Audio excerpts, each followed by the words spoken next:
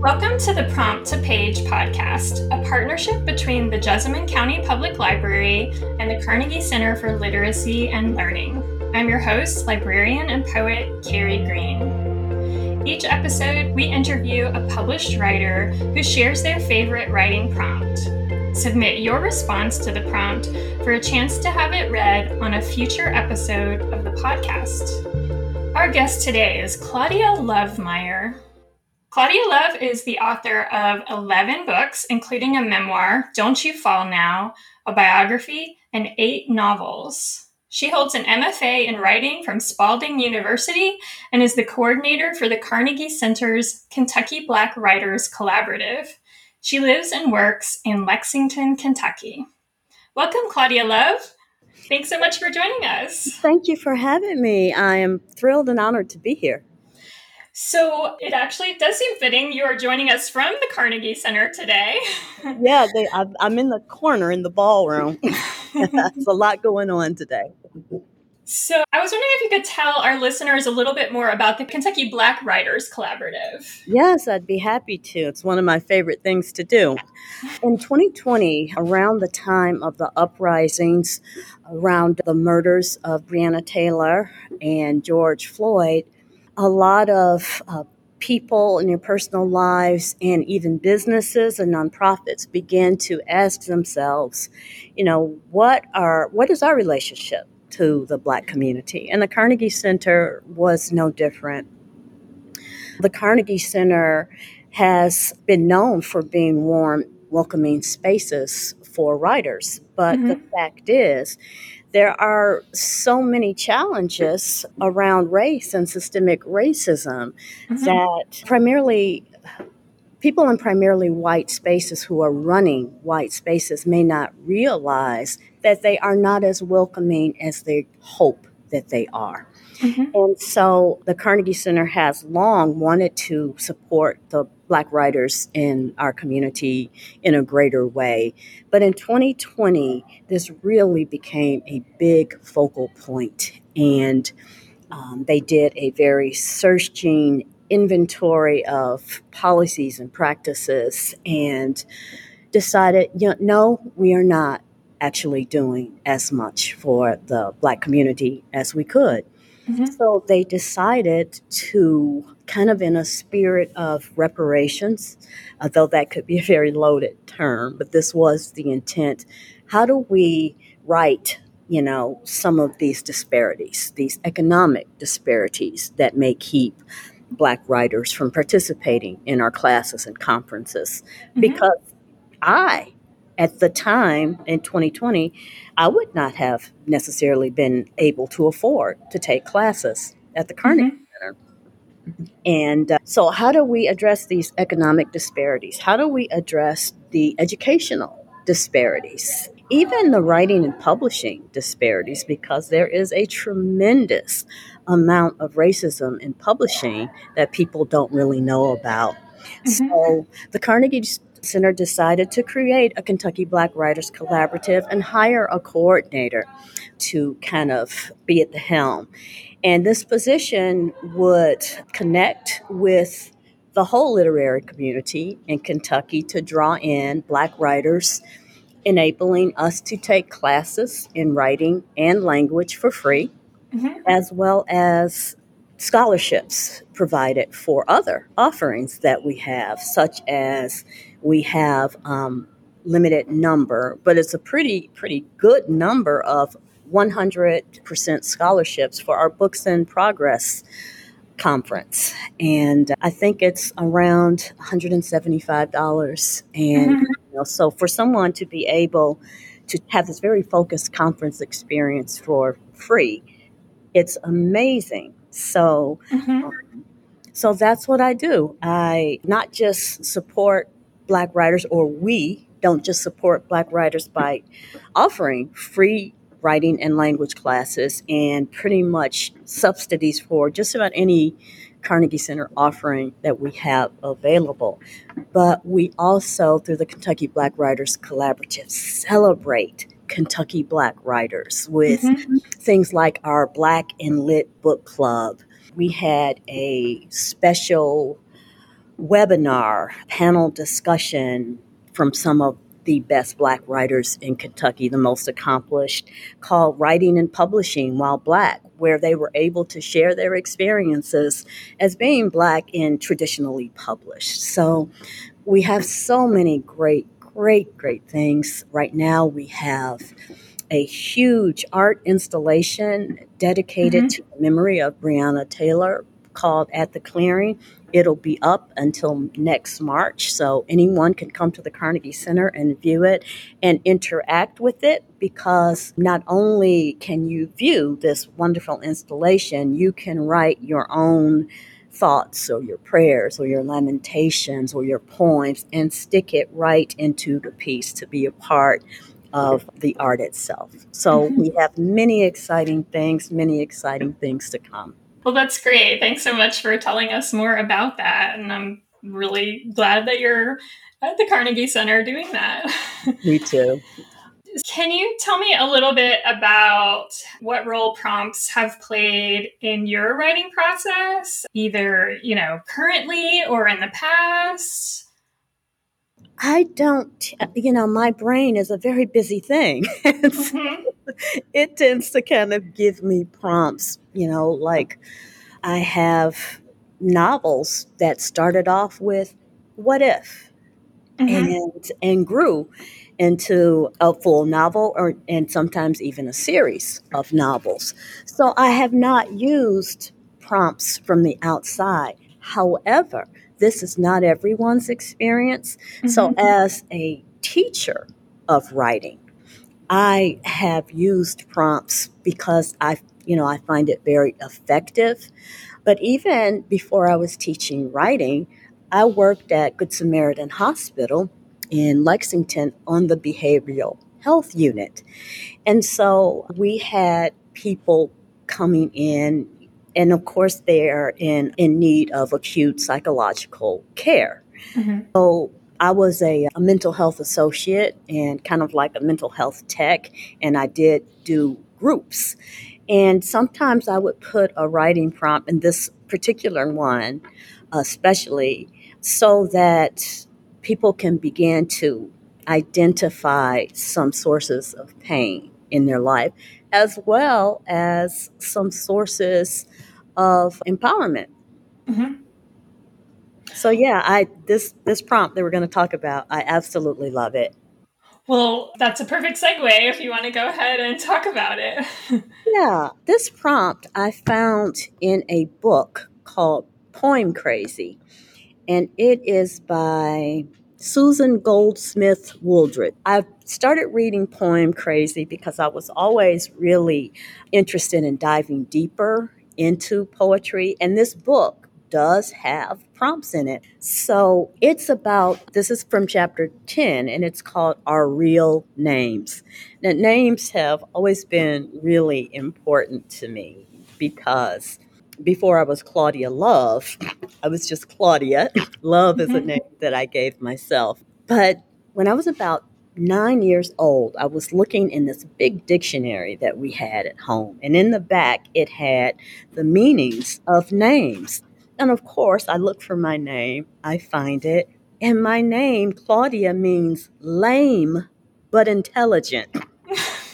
I was okay with the intelligent part, but the lame part, not so much. So I was not, a big fan of, walking around calling myself lame and being called lame. And so I'm like, what the heck, Mom? She was like, I just named you after my friend. She wasn't scouring through the name books. Yeah. Now, later, I wanted to give my children really thoughtful names. And they all have African names. They are all beautiful meanings with kind of when I had them and I held them for the first time, the kind of spirit, so to speak, that I felt in them. And then I wanted to say my firstborn's name he passed away. So it was Lumumba, and his name means gifted. and my son Kamal, quiet warrior. And that was exactly, the kind of vibe that I got from these babies. So I really tried to be really thoughtful about naming them because of my own name experience. And just kind of an evolution of my name. I was born Claudia Diane Hawthorne. I got married and hyphenated at my husband's request. So I was Claudia Diane Hawthorne Bernie. At some point, I converted to the Orthodox Church, the Eastern Orthodox Church, and I was given a new name, the name of a saint. And in this kind of like naming ceremony, this ritual in which I was kind of given this anointing with oil and this new saint's name bestowed upon me, which is Mary. But I didn't feel like a Mary, so I used a variation of Mary, Meyer. So the priest, as he is about to give me this name, he says, and your name will now be Claudia Meyer. And I thought, oh my God, he put Claudia in there. That was not what we agreed upon. Then I felt like, now I'm stuck with it because it's my name in heaven now. Anyway, at some point, there was no more Mr. Bernie. And I had the choice to make. Would I keep his name? Would I return to my father's name? What would I do? And it was not the kind of marriage where I wanted to continue with his name, even though that my children had his name. I was like, you guys are on your own. You're old enough. You can be Bernie's, go for it, but no longer I. So because my name had been Claudia Meyer Bernie, because I added that to my name, so my books, my previous books were under the name Claudia Meyer Bernie. And now, I had a name drop off. So what was I going to do? And also I was brokenhearted. So I asked myself, what is it that I want? And what I wanted was love. I wanted to always have love in my life. So I named myself Love. Some creative, sassy girlfriends. We had a naming ceremony. I was in California. I called my husband. I said, look, I know we're not divorced yet, but I will no longer use your name. And that was the end of that. We had the naming ceremony, and I scooted Meyer over, and I became Claudia Love Meyer. And when I got home a few months later, I legally changed it. And initially, I think I came from this place of scarcity because I was losing a love that I had for like 20, 22 years. But later, I began to say, okay, there is no scarcity of love. I have a tremendous amount of love in my life.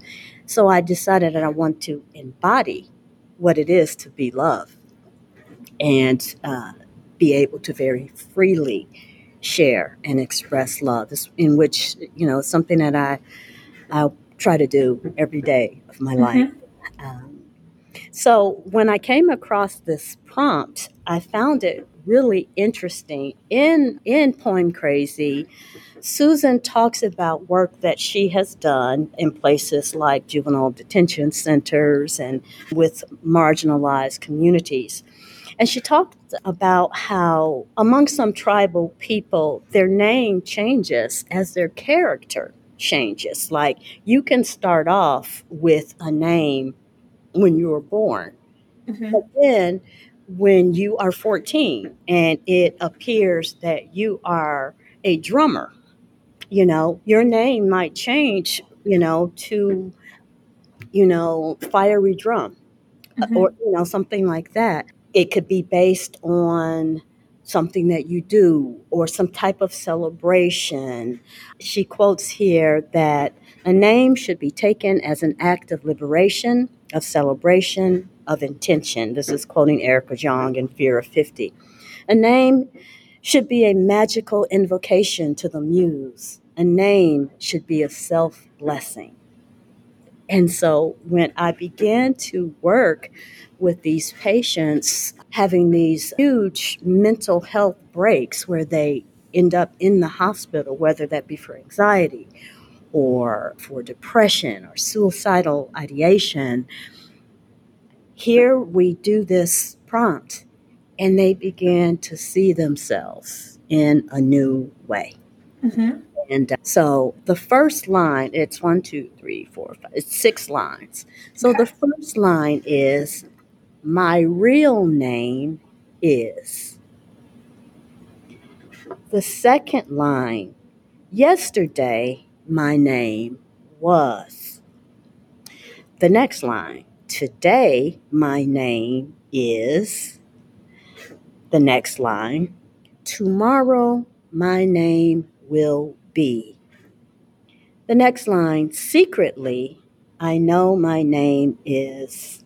And finally, my name once was. And I'll give you just an example off the fly, because I don't have this written down, of Mm-hmm. how I would respond to this prompt right now. My real name is Claudia Love. Yesterday, my name was Claudia, but it was not enough. Today, my name is only Love. Tomorrow, my name will be Forever Love. Secretly, I know my name is perfect.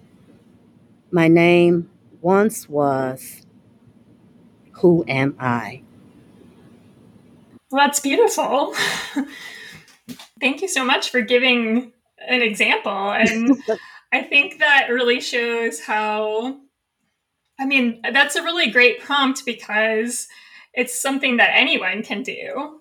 Exactly. You don't have to be a writer. And what I find is you begin to unearth things about yourself, things within yourself begin to emerge as a result of asking yourself, what is my name today? Mm-hmm. What was a name that I used to be called? Some people are very literal with that, and that's okay. Mm-hmm. Like, someone could say, yesterday my name was baby girl because that was what their dad called them. And that is something that was very empowering and very precious to them. So Mm-hmm. here they're conjuring up something that makes them feel good, no Mm-hmm. matter where they are, no matter what they're feeling currently. And then the line, secretly, I know my name is.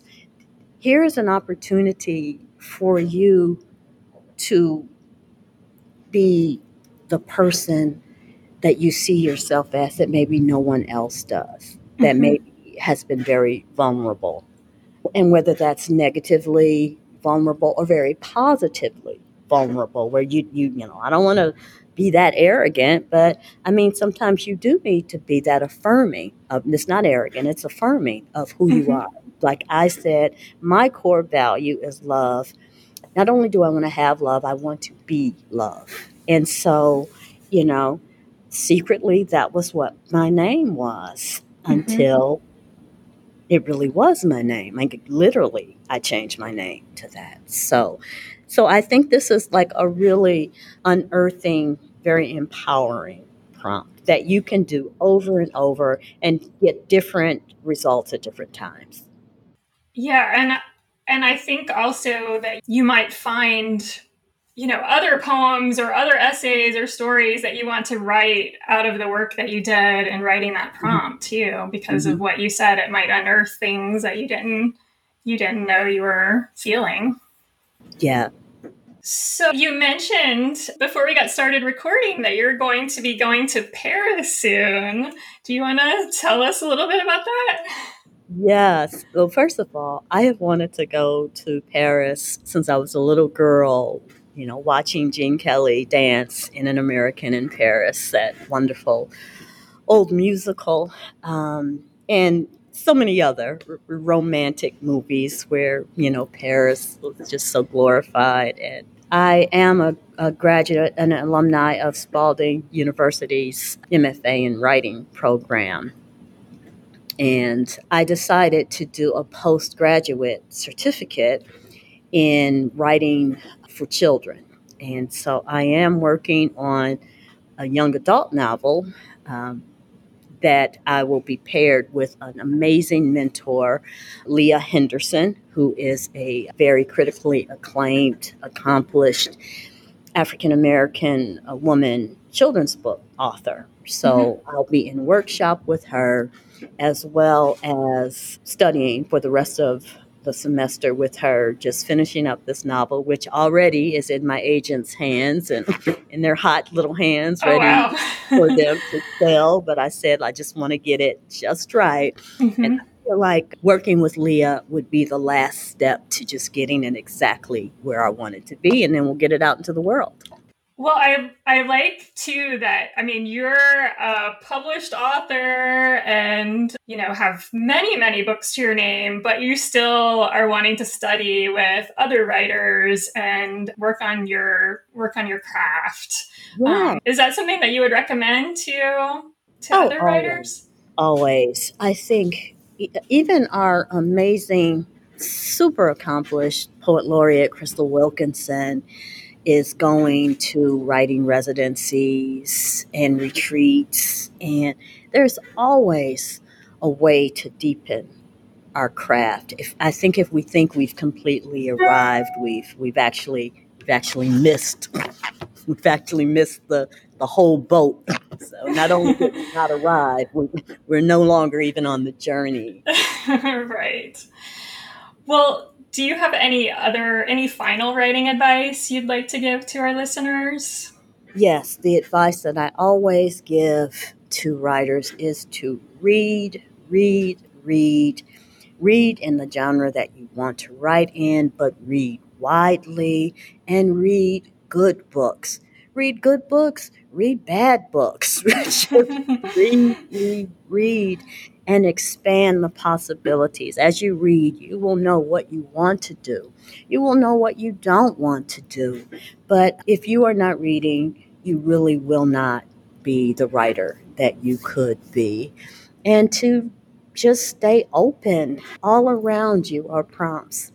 There are prompts in the trees and in the clouds and in your mother's face. So, don't look at prompts as only being, words on paper or something that you get at a workshop or something that you get in the books. There are prompts all around you. Take advantage and keep writing. That's great. Well, thank you so much for joining us and best of luck in Paris. Thank you so much, Carrie. It's been a pleasure to be here. I hope everyone enjoys doing this prompt.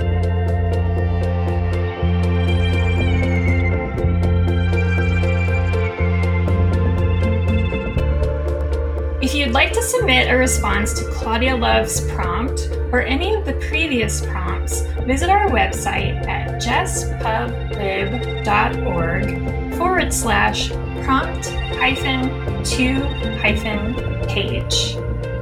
Prompt to Page will be on a brief hiatus for August, but we'll return with a new episode in September. We hope you'll join us.